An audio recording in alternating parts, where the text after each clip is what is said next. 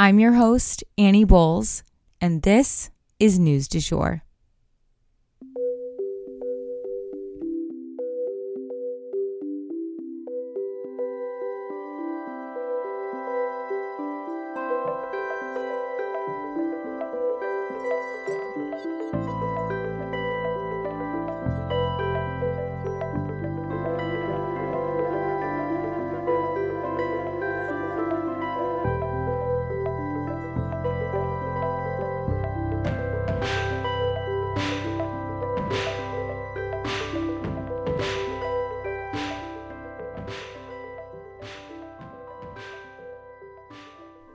Hey, you guys, and welcome back to the News du Jour, a calmer space to consume the news.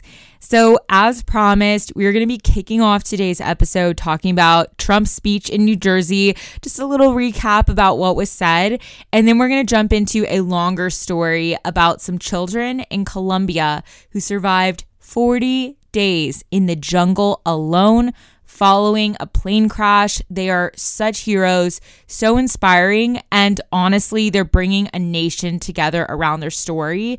And then we're going to end off talking about the storm that is set to hit the lower half of the United States, sort of the eastern corner, because it's set to be a very severe storm. So I want to make sure you guys know about all of that. Let's start with Trump. So like we said, Trump was headed to New Jersey to a property he has there following the court appearance in Miami. He gave a 30-minute long speech from his golf club in Bedminster, New Jersey, and the speech was incredibly typical of Trump. It was rambling, full of resentment towards Joe Biden. In fact, a lot of the speech, a huge chunk of the speech was focused on Joe Biden. But he did, of course, rant about Hillary Clinton and her emails, the FBI, the news media, and a lot of other characters he will typically place blame on too.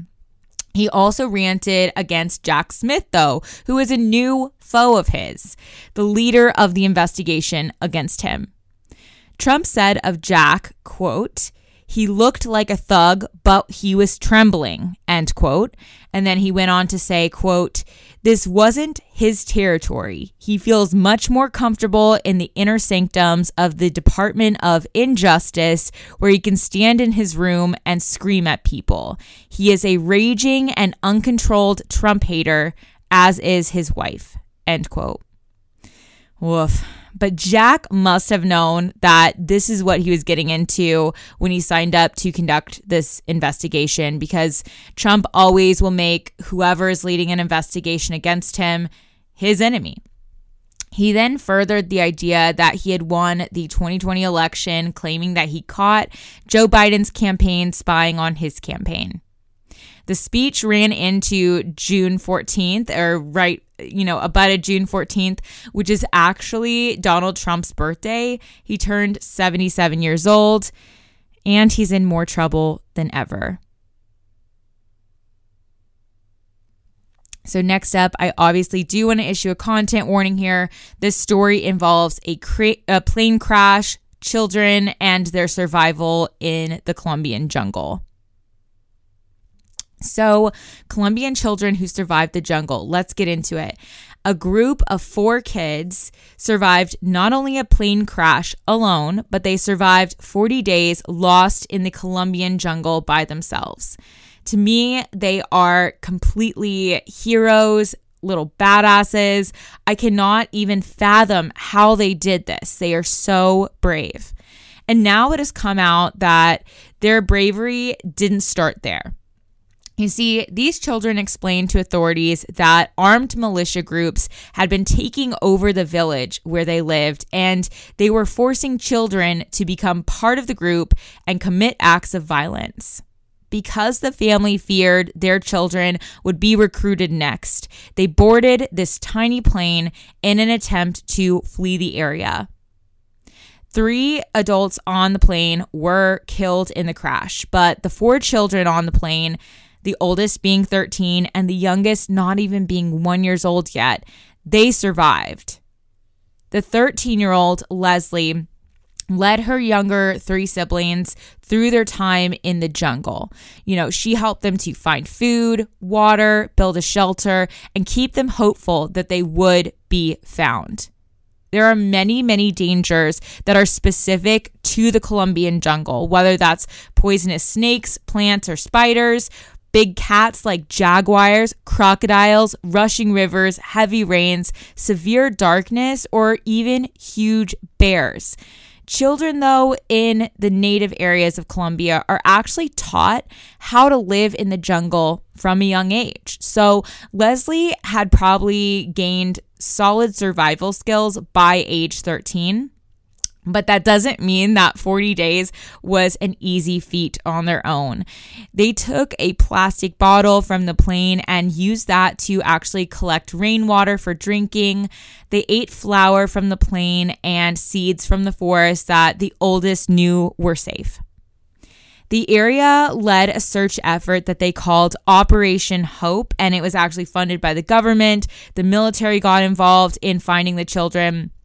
And finding them alive was actually such a celebratory moment for a community that has experienced nothing but devastation for a long time. Further, it's calling attention to the extreme gang violence that is going on in Colombia, if you can call it that. It's these paramilitary groups, but hundreds of people showed up to look for these sweet babies in the jungle.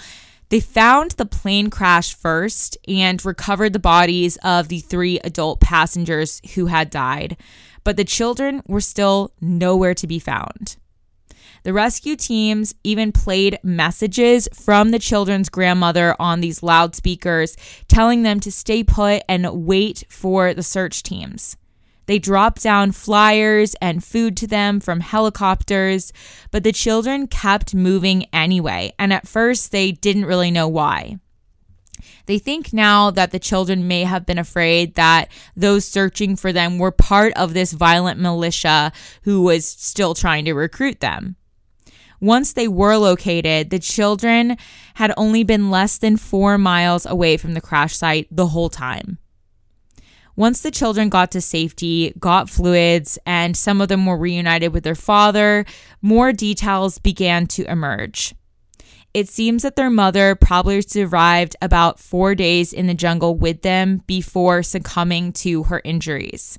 It is assumed by the family that she maybe asked them to leave her once she knew that she was dying.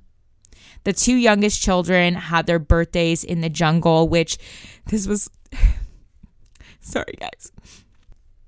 As mom with a baby here who just turned 1, that was the hardest part to read because the youngest turned 1 in the jungle right after her mom died. Sorry, guys. You know me, I'm a crier and we feel things here on News du Jour. We're not going to gloss over really emotional things in these stories. Anyway, the children of this area of Colombia really feel that they've been completely abandoned by the state, which was supposed to have run these types of groups out by this time. But this search effort's success actually is bringing people together. They really rallied around this common goal of rescuing these innocent lives using a combination of traditional indigenous methods with military techniques in order to achieve this joyous outcome. While the children will no doubt need a lot of love, support, and healing, both physically and emotionally, let's hope that this whole ordeal helps to bring healing and change to the nation of Colombia as a whole.